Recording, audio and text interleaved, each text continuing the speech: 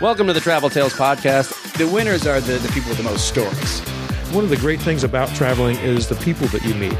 I've slept in bus stations, I've slept on people's floors. And it's already on fire, and then there's just a gigantic, huge explosion, like out of a Hollywood movie. It's not right or wrong, it's just different. We hired like 10 Chinese prostitutes to come be our audience. We were kidnapped by nuns in Puerto Rico. Not a good idea to be high when you're packing. You forget a lot of stuff. I got swine flu. By the time you've lived through it, it's just a good story. Hey, everybody. Welcome to the Travel Tales Podcast. I'm your host, Mike Siegel. Thanks for listening. My guest today is Bob DiMenna. Before we get to Bob, I have a few announcements. First and foremost, our website is traveltalespodcast.com. If you go there, you see photos of our guests. You can see some stories that they've written, some stories that I've written. You can see links to their social media, and you can see links to our social media. And by that, I mean, of course, Travel Tales Podcast on Instagram, Travel Tales Pod on Twitter.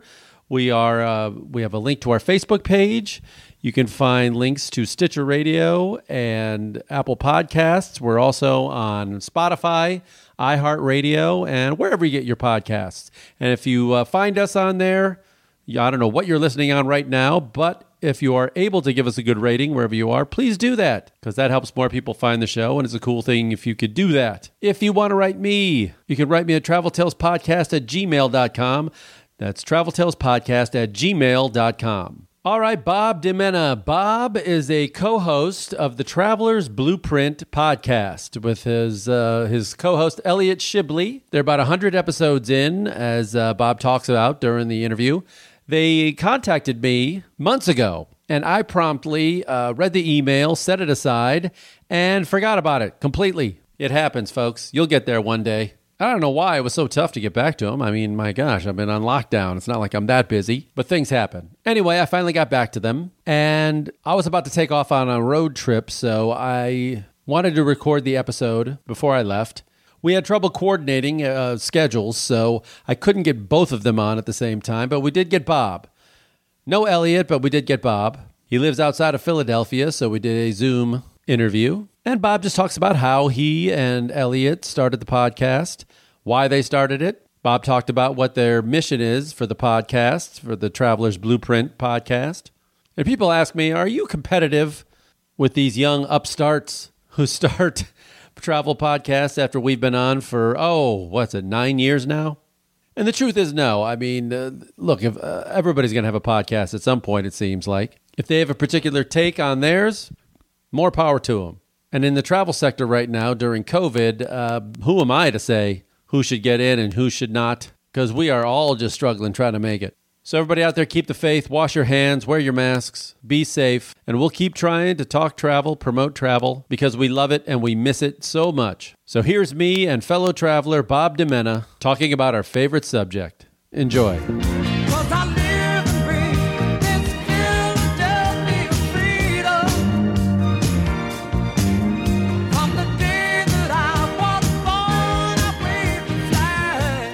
The Traveler's Blueprint. Tell me how that started and why. Oh, man. So it started several years ago now. Elliot and I met at an engineering firm in a town called King of Prussia right outside of Philadelphia. I know where it is. Do you? Yeah, so we both worked for that engineering firm. He is a landscape architect, and I am an environmental scientist. Our professions sort of both meet in the middle in the engineering world. We were sent on a 2-week project to Manhattan to work together and formed a relationship that way. That relationship spurred into an interest in travel, and we decided to explore that interest further. I came to him with the idea to write a travel ebook, essentially explaining how you can build an itinerary and plan your travel down to the T. And once we got that rolling, we realized, you know what? Podcasting is booming. It is the media consumption of the future. Let's roll with a podcast and see where it takes us. And each episode brought a new perspective on travel. So, 1 week we would talk to an adventurer, the other would be a travel blogger, the next week would be a tour guide. Whatever interests us, we brought them on, and we've been doing it ever since. That's great. How long ago was that first trip to New York? It's been 4 or 5 years. 5 years. Yeah, it's been quite some time. And when did you start the podcast? We started the podcast 2 years ago. About this time 2 years ago. And how many episodes have you got done? We actually, this week was our 100th episode. Congratulations. What was what's your take on travel? Is it like adventure travel? Is it luxury travel? What kind of travel is it? My pitch is on well-planned travel. However it is you prefer to do it, I just want to help people plan it as best they can. So if you are a backpacker, I want to help people achieve or help them, guide them through the research that they have the best backpacking experience possible. If you're a luxury traveler or you're a vacationer, then I want to help you do it that way. My personal preference is to be somewhere right in the middle. I have not backpacked through Europe or through Asia, and I have not spent a time on a yacht in the Mediterranean. I'm kind of just running right down the middle there, and I do a little bit of both. I like to stay in a nicer hotel sometimes, but I also like to get a little dirty and hike through, the jungle or, whatever it may be. Now, is Elliot the same way, or are you two different on the way you travel? Elliot is more of a backpacker. He's a walker, and he's not really a planner. So I am the mastermind behind the planning, and he's kind of a experience it as you go. And that's kind of where we meet, and that sort of brings a good relationship to the podcast. Does that drive you crazy on the road when he doesn't want to make a plan? I don't know if it drives me crazy. I embrace it because I understand that my meticulous travel planning can be annoying to other people. And I also realize that my over-planning can remove potential experiences. I might not... That spontaneity, that just learning on the fly, taking people's advice, taking the cab driver's advice or the waiter's advice on where to go and what to do is all part of the travel experience that I often don't get to experience because I already have my itinerary laid out for me. So when Elliot and I went to Peru last year, we ended up getting a mix of it. We had the itinerary. He did let me draw up an itinerary, and we kind of had it day by day, essentially what we could do. And then we played it out each morning, and if we ended up sticking to the itinerary, great. But if we had something present itself that might have been better than what we had planned based on information we learned on the fly, we went with it. How many trips have you taken together? Outside of the country, just that one. Yep. And then New York, yeah, and there might have been one or two. We've done kayaking trips throughout the United States and things like that, but yeah, that's really it.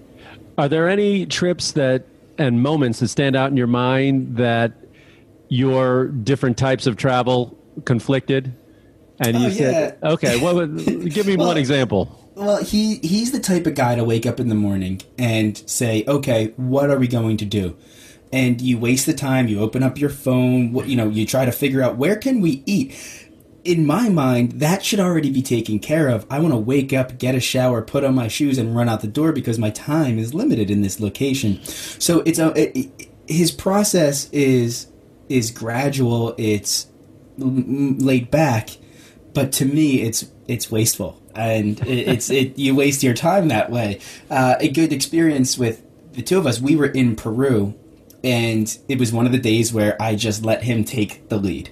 Whatever you want to do, you do it, because the next day or the day before, I forget what it was a very structured day because we had reservations and things like that. So we ended up just walking. He's a big walker. And so we walked every square inch of the city of Cusco.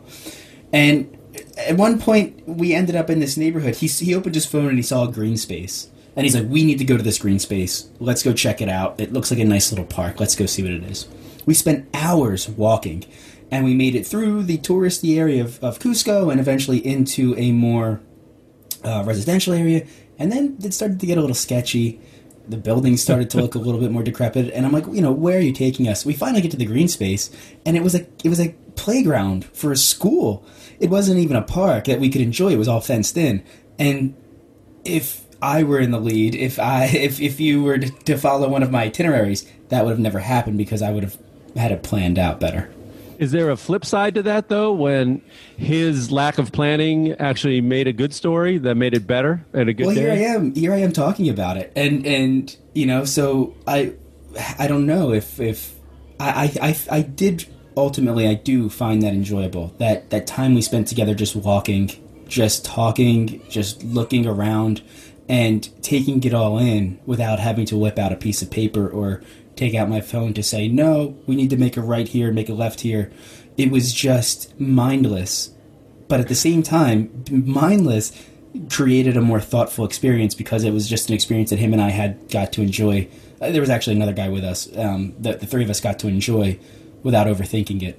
I don't know. I do like it. At this point, have you rubbed off on each other in some way that maybe you're a little looser now than before you met him, and then maybe he plans a little bit more now? I'd say that's fair. Yeah, I think that is right. I mean, with the podcast, too, I'm now talking to so many people about travel, and the way that one can travel is just varies. And what I tried to avoid, and what I may have been guilty of previously, was being a quote-unquote travel snob. And I don't even know if that's the right word for it, but I thought my way was the best way, and other people might have done it wrong. And I don't see it that way at all anymore. The more experience I've gained talking to travelers, I understand that there are tons of ways you can do it, and they're all right. You know, and so that's sort of where I am now. I am more lenient. My wife and I still very much she's with me. And that's why we work well together and we travel well together. She wants a very thought-out travel itinerary. And now my partner is not that way at all. And so I kind of am trying to get the best of both worlds. But I did actually commit to someone who I had on the podcast who just buys a ticket and goes. Doesn't even have an accommodation booked. Just buys the ticket and goes. And I said, you know what, next time I have the opportunity, I'm going to text you, see where you are in the world, and I'm just going to buy the ticket and show up, and I'm just going to ride along. Because I need that experience. I think that's important to have as many experiences as you can. I mean, just buying the ticket and going is less brave now with the internet, you know, and phones and everything like that. I mean, yeah, it's a hell of a lot easier now to do things on the fly. But I think I'm a little older than you, and I remember a time where to take off without any itinerary or anything booked or anything before phones and the web, that was pretty ballsy. Just showing up with a Lonely Planet guide in your backpack, that was a little more bold. But now you can do it, though. As long as you got a Wi-Fi connection, you can do a lot. Right. Yeah. Well, there's still these areas though of the world that if you go without any planning, I mean, they don't always have service, right? And to me, yeah. I meet a lot of, especially young people who have no idea how to read a paper map. You know, they're really bad with directions. They're just used to punching it in the GPS and going. And I go, hey, you got to know where you're at and how to get places, or you're going to get you could get ripped off by a cab driver or wherever it is, or you can do what you do and wander into a bad neighborhood, or you could pay more for transportation. And when it's like, oh, you realize you just spent $10 on a cab when you could have walked for 10 minutes. You know what I mean? Yeah. So it's all these little things. You got to, learning how to read a map, I think, is an invaluable skill. Absolutely. Yeah. So, I mean, do you differ in the ways of is one of you more active? I know he likes to walk, but are you you said you went river rafting. Is that you more outdoor adventure guys? We both are. Yeah, we're both in pretty good shape. We like to stay in shape, so exercising is important for both of us. So it makes it easier for planning trips. We both do want to be outdoors. If there's a hike around, we want to go to it. Before coronavirus, we actually were planning to go to New Zealand together and hike throughout the country. That seems unlikely for potentially the next year or two. So I don't know what we're going to do. It seems too hard to plan travel now. Didn't you say you went rafting somewhere in America here? Yeah, it was in Pennsylvania. Oh, okay. Yeah. Okay. So I got from the website that you guys started the podcast mainly because you were settling down. Do you have kids? I do. Oh. I do. Yep. And this is your way to travel vicariously? 2-year-old, yeah. Yeah. Have you tried traveling with a 2-year-old? I was supposed to be leaving for 16 days in Italy in 1 week with a 2-year-old. Ooh, boy. You might have dodged a bullet on that one. Well, it's rescheduled for May now. We'll see what happens. But yeah, it would have been our first trip. So my wife and I, both big travelers, we talked about it. And, you have one option. Do you continue to travel? And the other option is, do you not continue to travel? And ultimately, the hardship we were going to face with having to bring a toddler on an airplane and through Italy was not as bad as not doing it at all. How about road trips? Have you at least been doing that? Not yet. No, not this summer. We are actually going to the Finger Lakes now in place of Italy. So in a week, we are going to go drive out to central New York. The Finger Lakes, if anybody's familiar with them, it's beautiful. It's a great place to drink wine and just sort of relax. It's a good spot to get a cabin away from people.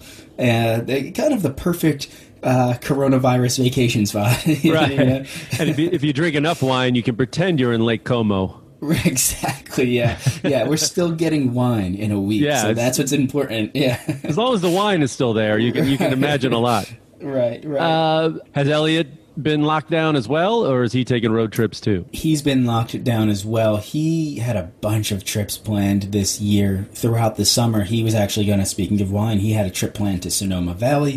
He had a trip planned to Iceland. He had time to spend in Chicago. I'm probably missing some. He had a lot of plans. He doesn't have a kid yet. He is married. So he does have a little bit more flexibility with his travel. And so, unfortunately, obviously, theirs were all canceled as well. Can you work remotely? Yes. So both of us are actually working remotely. That is something that we're both incredibly fortunate to be able to do, is to sit down. Neither of us have had any hiccup with our professional careers. We've both just worked straight through this coronavirus, this pandemic, up until this moment. It's been a seamless transition, and we're incredibly fortunate for that. So we can plug the podcast right now, and if people want to go check out the podcast, are there a couple introductory episodes that you would recommend to them? Some of your favorites? I would say just jump right into it. The titles are self-explanatory, and each one is different. There are tour guides, adventurers. There are people who just share travel stories. And then there's some of them are just Elliot and I just going over the most recent travel news. It's hard to nail down our niche. Our niche is we talk about what we're interested in, and we find people we're interested in hearing more about. And that's where we are. That's kind of mine as well. There you go. So did either of you ever have any kind of broadcast experience? No, we are self-taught. We both come from a science and engineering background, and we just, with the interest in travel, this has all been quite a learning experience, trying to, essentially, we're podcast producers now, and I kind of forget that part of it because I just feel like a podcast host, but we're also podcast producers, podcast marketers, content creators, whatever it is, social media creators, the list goes on, and we're just kind of falling into this position and learning as we go. Do you do Instagram and solely that, or you got a YouTube channel as well? What is your other outlets? So we are on multiple podcasting platforms, and that's sort of Elliot's area, and I am the one who is managing Instagram, Facebook, Twitter, and YouTube. So right now we post to Instagram, Facebook, and Twitter daily. Usually 1 to 2 posts, maybe a day. And then we have our videos. We record our podcast, and the video goes to YouTube. We break it down into a few clips, 1-minute snips, we call them. And we'll post those to Instagram and YouTube. And then we're now actually going to start posting the entire hour episode to our YouTube page. We were doing 15-minute clips as well. So we are on, if you can put content on it, we do it. Yeah. When you travel, is one guy holding the camera and one guy always on camera, or do you switch it up? We switch it up. Yeah, we share the screen time or the FaceTime, as whatever you want to call it. Yeah, we switch it up. We joked because when we went to Peru, we went with a third guy, and we told them the only reason we were inviting him was to be our photographer. What kind of gear are you? Do you get a nice camera, or do you shoot most of this on phones?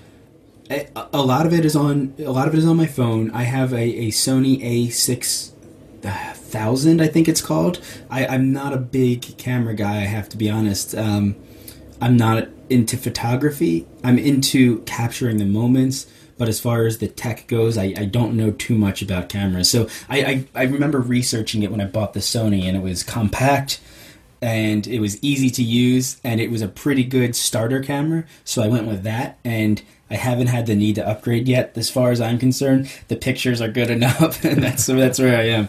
Yeah. Is one of you traveling a more picky eater, or can you decide pretty quickly where to eat and where to go?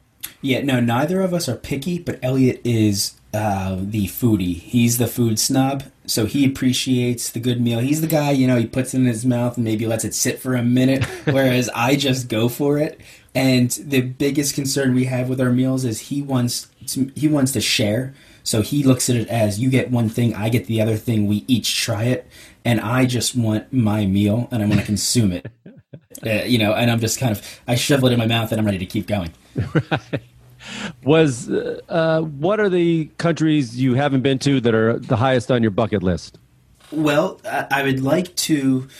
I want to break this down a little further. Is this for family, or is this adventure with Elliot, or is it just a general? Let's start with Elliot. Okay, I would like to go to New Zealand, but with him. So our trips together are going to be more adventurous, because when we go together, we're not going to have children or wives or whatever it may be. So we're going to do New Zealand. We already plan on hiking Kilimanjaro together at some point in the future. He's been to Tanzania. I have not, but that's a mountain that's, from the research I've put in, is technically easy, meaning you don't have to do a lot of technical climbing. It's a walk up. Well, I did it. Oh, you did it? Yeah. Yeah, if you got questions, shoot. Yeah, so I mean, is that correct? It's not a technical climb. There's no ropes or anything like that. It's pretty much a trail. Right. It's the altitude that gets people. The altitude's a tough thing. How many days did it take you to get up? I did the shortest route, which has the cabins on it. Okay. And that took 5 days, which many experts would say is too short. You want to give more time, have an acclimatization day, and take your time. It's all about going slow. Right. Just go as slow as you can. I bet 7 days is probably more apt. I did 5, and that's probably too short, because there's a couple of people got altitude sickness. I think I got a bit of altitude sickness, but the thing that I was reading is that a lot of people they'll give themselves, let's say, 5 days total. And they'll fail. They won't be able to go up in time. They'll rush through it, and they get overwhelmed by altitude sickness, and they end up quitting or having to be forced down the mountain too early. So, hey, he's going with me, and I'm the planner. We're going to be okay. Just break in your boots. Don't try to do it in new boots. That's bad. New boots are bad. Break them in first. And, just being in good shape and having, decent legs. I mean, you don't go long distances every day. Right. But, but it's better to be in good shape than in bad shape. That helps a lot. But altitude affects everybody differently. Yeah, I get hit pretty hard. I've been hit by altitude sickness pretty hard. A few times. Yeah, so slow. They'll just keep saying pole, pole, which means slow in Swahili. Yeah. I've been hit with altitude sickness, and it's in Cusco? Not fun. In Cusco got me. Got me. Yeah, it did. Well, we made the mistake of getting to Cusco, and I think it was the first night we were there. We made the typical gringo mistake of hitting the bars, and the next morning, I might as well have just been actually dead. It was just so hard to get up and get moving, and I was so dehydrated that it was hard to cope. And that was a busy day. We actually had the plan to go from Cusco to Machu Picchu that day, and I was dragging. I was really dragging that whole time. Are you drinking coca tea? I threw the cocoa in. I did the coca tea. I did it all. Anything they threw at me to help. I tried. Yeah. What's the craziest thing you ever ate on the road? I ate a fried guinea pig in Peru. I had that. Yeah, koi. It was delicious. It's a delicacy there. Yeah, I thought it was great. When you rip the little legs off, they're kind of like little chicken legs. Yeah, it was a lot of work, though, for not a lot of meat. That's what I thought. Right. Yeah, there was a town when we were driving through. I don't remember the name, but as you're driving through, there are people on either side, Peruvians on either side of the road, and they put the guinea pigs on long sticks, and they just stick them into the window of your car. You can just grab it right off the stick, a dead fried guinea pig. You hand them money, and you can just keep going without having to worry about stopping. Oh, man. Yeah. I was in Thailand, and I stopped short of eating bugs. I really wanted to do it, and then I got there, and I looked at them, and I just opted out. Any sicknesses or injuries on the road ever? No, I've been pretty lucky. I have a pretty strong gut, and I've never broken a bone. I've been fortunate. No, I don't have any good horror stories in that regard. How about flights or run-ins with cops or border patrols? You know, we've had pretty seamless experiences. See, this is why I'm such a good travel planner. And I think it would probably be stronger for me to say that no, I would do the research. I would understand what it looks like at the border crossing. I would actually go on Google Maps and drop the Street View guy at the border crossing, and so I can see it before I get there. When I drove through Croatia, I would put the Google Street View guy on the highway and just kind of click down the highway so I could see what their street signs looked like.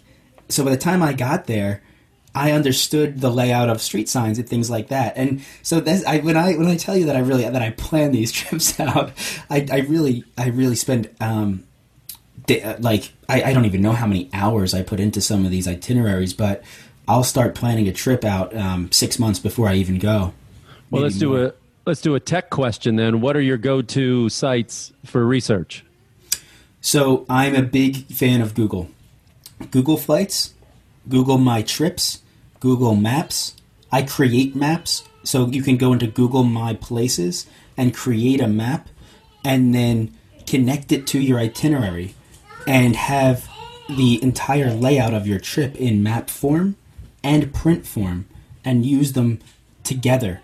So you can whip out the map and understand the exact distance it's going to take. And when you create it on a map, so if you're going to a city, let's say Rome, for example, if you're going to Rome and you want to hit all of the major tourist attractions, the Colosseum, the Forum, Trevi Fountain, I don't know, whatever else you might want to go see, laying it out on a map allows you to visually see it from an aerial view, the best route you can take, so you don't make the mistake of going north and then going south to only go north again. And when you plan it this way, you just save time. You have more time there because you did all of the work before you got there. And that's sort of my whole MO is do the work before you even leave. So when you get there, it's seamless. Do you use apps other than Google when you're on the road? I mean, there are certain go-tos. When I'm on the road, no. Most of my whole philosophy is do it before you go. I've used like Google Translate and things like that. I've had mixed results depending on the country. I don't think it worked in Hungary, but then I think it did work in Croatia and Sweden. So I was having mixed results. I think they've upgraded their system since then, but I'm a big fan of Google Flights. Google Flights has a ton of different tools that you can use to plan to make sure you buy a very cheap ticket. If you do it right and you track it for long enough and you wait and you're patient.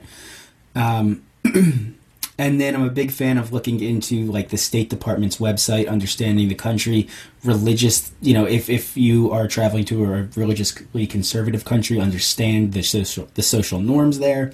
There's a ton of things that you need to consider before you go to a country. If you want to if you don't want to have run-in with border control, police, and have health problems or break bones or fall off cliffs that you didn't know. Or if you don't want to just anger the locals. Right. Oh, that's a big part of it too. I'm a big advocate of thoughtful travel. Being not only thoughtful in the sense that you want to have a thoughtful experience, but being thoughtful of the people the population that you're going to be there. I think a big problem for American tourists is they go to these locations and they think they get off the cruise ship into Venice and all of a sudden Venice is there for them. And that's not the case at all. You're walking into someone else's livelihood, someone else's culture, someone else's home, and you should be going there to respect that and observe and participate, not assume that it's revolving around you. Yeah. Speaking of that, and cruise ships, I'm assuming in Croatia you went to Dubrovnik. I did. Yeah. Which just dumps out about 5-6 cruise ships a day in the old town. It just gets choked. Yep. Where else in Croatia did you go? So we went all over. We had a car, and so we were pretty free to just drive everywhere we wanted to go. We started in Zagreb, which is the capital. It's up near Hungary. Yep. We rented a car there. So we made our way. We took a bus from Budapest to Zagreb and grabbed a car in Zagreb and then made our way down to the coast. First, we stopped at Plitvice National Park. If anybody has not been to that park yet and plans on going to Croatia, you have to go there. One of the most beautiful national parks that I've ever experienced in my entire life. And I can make a recommendation for that park, though.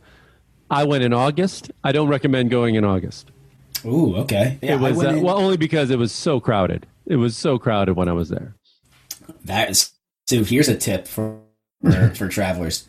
Travel on the tail ends. So I don't travel between June and August. And if I do, I try to avoid the Venices and the Italys and the Croatias. I'm the same way, man. I wait till the kids go back to school.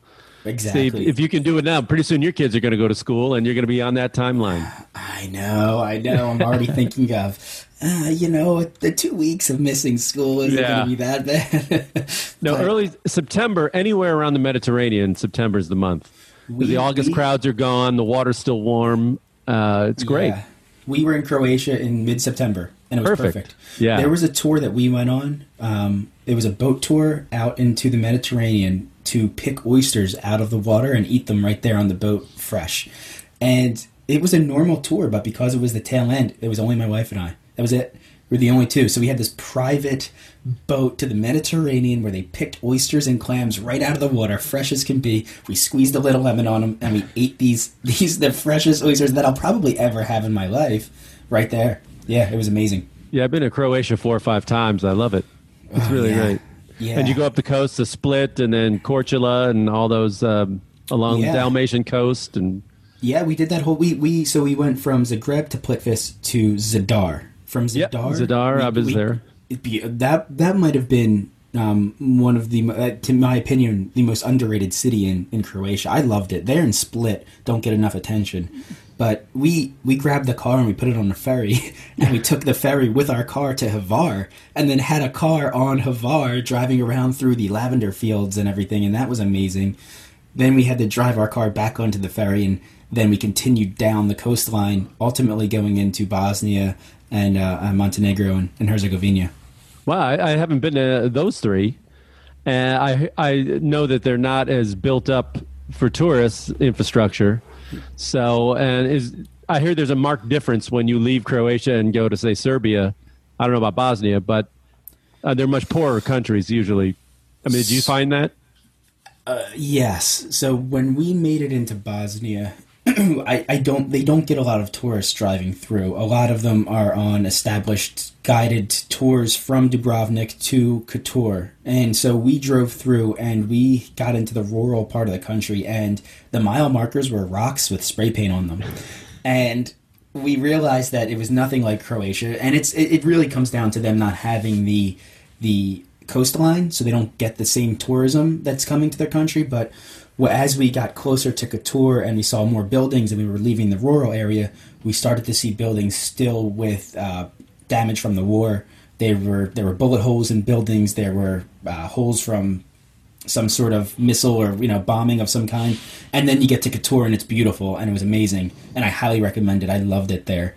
And so, but yeah, it is still war torn. I haven't gone to Serbia, so I don't know. But if it's anything like Bosnia, then they're still cleaning up from the war. Almost 30 years later. Yeah, and that's it's all about the tourism dollars. Croatia lucked out with the coastline, and that's what it is. Yeah. What are the prices in like Bosnia? They got to be cheaper than Croatia. I mean, they were cheaper, but again, once you get to Kotor and that bridge, every shop there is surviving off of Western tourists and their dollars, and everything was marked up. I mean, I ended up meeting this guy. He was handcrafting this jewelry from, I guess it was brass, but we were watching him take raw material and mold it and shape it, and we ended up buying a ton from him because it was just so unique. And I can't remember the exact price now, but we bought, our sisters and our mothers, we were buying this stuff for so many people, and it was just a fraction of what we would have paid for that same thing in any Western country. No, well, I'm sure. Yeah. What do you think the future of travel is in this COVID world, this post-COVID world? I think for the next 2 years, we're looking at everybody's radius shrinking dramatically. I think we are, as a nation, as the United States is concerned, American citizens are looking at traveling within our country. I think the EU lucked out a little bit because they'll be able to migrate or travel into the surrounding bordering nations. But I think we're looking at scaling everything back. And all of our worlds are going to get a lot smaller for the next. I think year. I'm hopeful that travel will pick up by spring of 2021, but I'm not incredibly optimistic that that's actually going to happen. And even after it does, I'm not optimistic that normal, as we saw it, will ever come back. I think masks are not going to go away. Even if they're not required, I think you're still going to see people wearing masks all the time. I think there's major psychological damage that this virus is going to cause on the global population, and I don't know. I just, for right now, I'm focusing on the United States, what I can do in the states that surround me. I'm right in the Philadelphia area, and I have a lot of good cities nearby, but it's so hard to tell. I think if I were to talk to somebody who had no experience in the travel world and said, hey man, what can I expect? What should I do? I would say, look in your own backyard, look in the states that neighbor you, look for national parks that you can drive to. I think a good general rule is put your house in Google Maps and look in a 300-mile radius and start there, because I think you'll be surprised what you can find in that small radius. Yeah, it's going to be weird. It's going to be weird. It is weird. Yeah, I don't even know how to deal with it sometimes, because I'm trying to, my whole life it has been about travel and you going. and me both, brother. Right. And so and for mine, I'm a live performer, so that screwed that area. Yeah. So it's like my entire business, all my business is finished. Right. You're lucky you can work from home. I can tell you that much. Yeah. Oh, believe me, I know. Do you have travel plans or? When this comes out, my plan, I'm recording this August 28th. So in a couple of days, on Monday, in a few days, I'm planning on driving. Speaking of national parks, I'm going to knock off the last two states that I haven't been to, which are Wyoming and Montana. So I want to go to Yellowstone and Teton and Glacier National Park. Sounds perfect. Yeah, that's my. And then I would have done this country. I'm done. I'm out, and now I can't leave. Yeah. Well, that's yeah, and you. So you've done it all. Well, now, you can never do it all, but right. I hate the term bucket list, but I've been using it. But those are the last things I've really wanted to see, the highlights of this country. I mean, Yellowstone is a big highlight of this country. I mean, foreign visitors know all about it, and they always want to see it for good reason, because it's supposed to be amazing. Yeah. And people can't believe I haven't seen it yet. So I got to do it. Now I got all time to drive. I got nothing but time, brother. That's why I wanted to record this before I left. Right. I think it's a great opportunity for you to just gain more about the country and how it's dealing with it. And I think it would make for good content. I think you should bring that back to the podcast and maybe talk people through, like, this is the United States in the COVID-19 world. I think it would be interesting to hear you go around to different towns and parks and meet people who are all coping with it in different ways, and maybe bring that to light through your podcast. From a 6-foot distance. From a 6-foot distance. Yellowstone's great, though. That, to me, I haven't been there yet, but I always look at Yellowstone as what the United States probably looked like before it was all just completely... Before we ruined it? Before we just built over top of every square inch. I mean, obviously there's plenty of open space left in the United States, but to me, like with the bison and the packs of wolves and the bear and everything, the wildlife, that sort of resembles, in my head anyway, what the United States used to look like. Yeah. Well, I hope you can get out on your journeys and at least get the family out there. You're going to enjoy the Finger Lakes. That'll be nice. Yeah. It'll be nice to step away from everything. Yeah. Well, give me your plugs as well. Give me your social media handles. Where can people find you on Instagram and your website and everything else? Yeah, thetravelersblueprint.com, and that's our handle for Instagram, Facebook, everything. The Traveler's Blueprint Podcast. Yeah, check it out. What have you learned from travel? How has it changed you as a person and how you look at people in the world? So the world is a big place. It's hard to describe it as getting bigger, but the diversity of the planet really resonates with me. And I've always been a curious person. And so I'm addicted to just learning as much as I possibly can. And I don't know, with each person I meet and each new meal I try and each new city I get to experience and unlearn the history of it, it changes me. I grow. I'm more appreciative of other cultures and other people and relationships that I have. And it just it's humbling, and it's just very gratifying to be able to travel and talk about travel and learn about travel, because to me, I think this is all we have. We have the planet and we have the people who occupy it. And I think it's important to not take it for granted and realize it and enjoy it as much as we can. And that's how it's changed me. With each person I learn more. That's great. Thank you for doing this, man. I appreciate it. Thank you. Thank you so much for having me on. Good luck on your trip, too.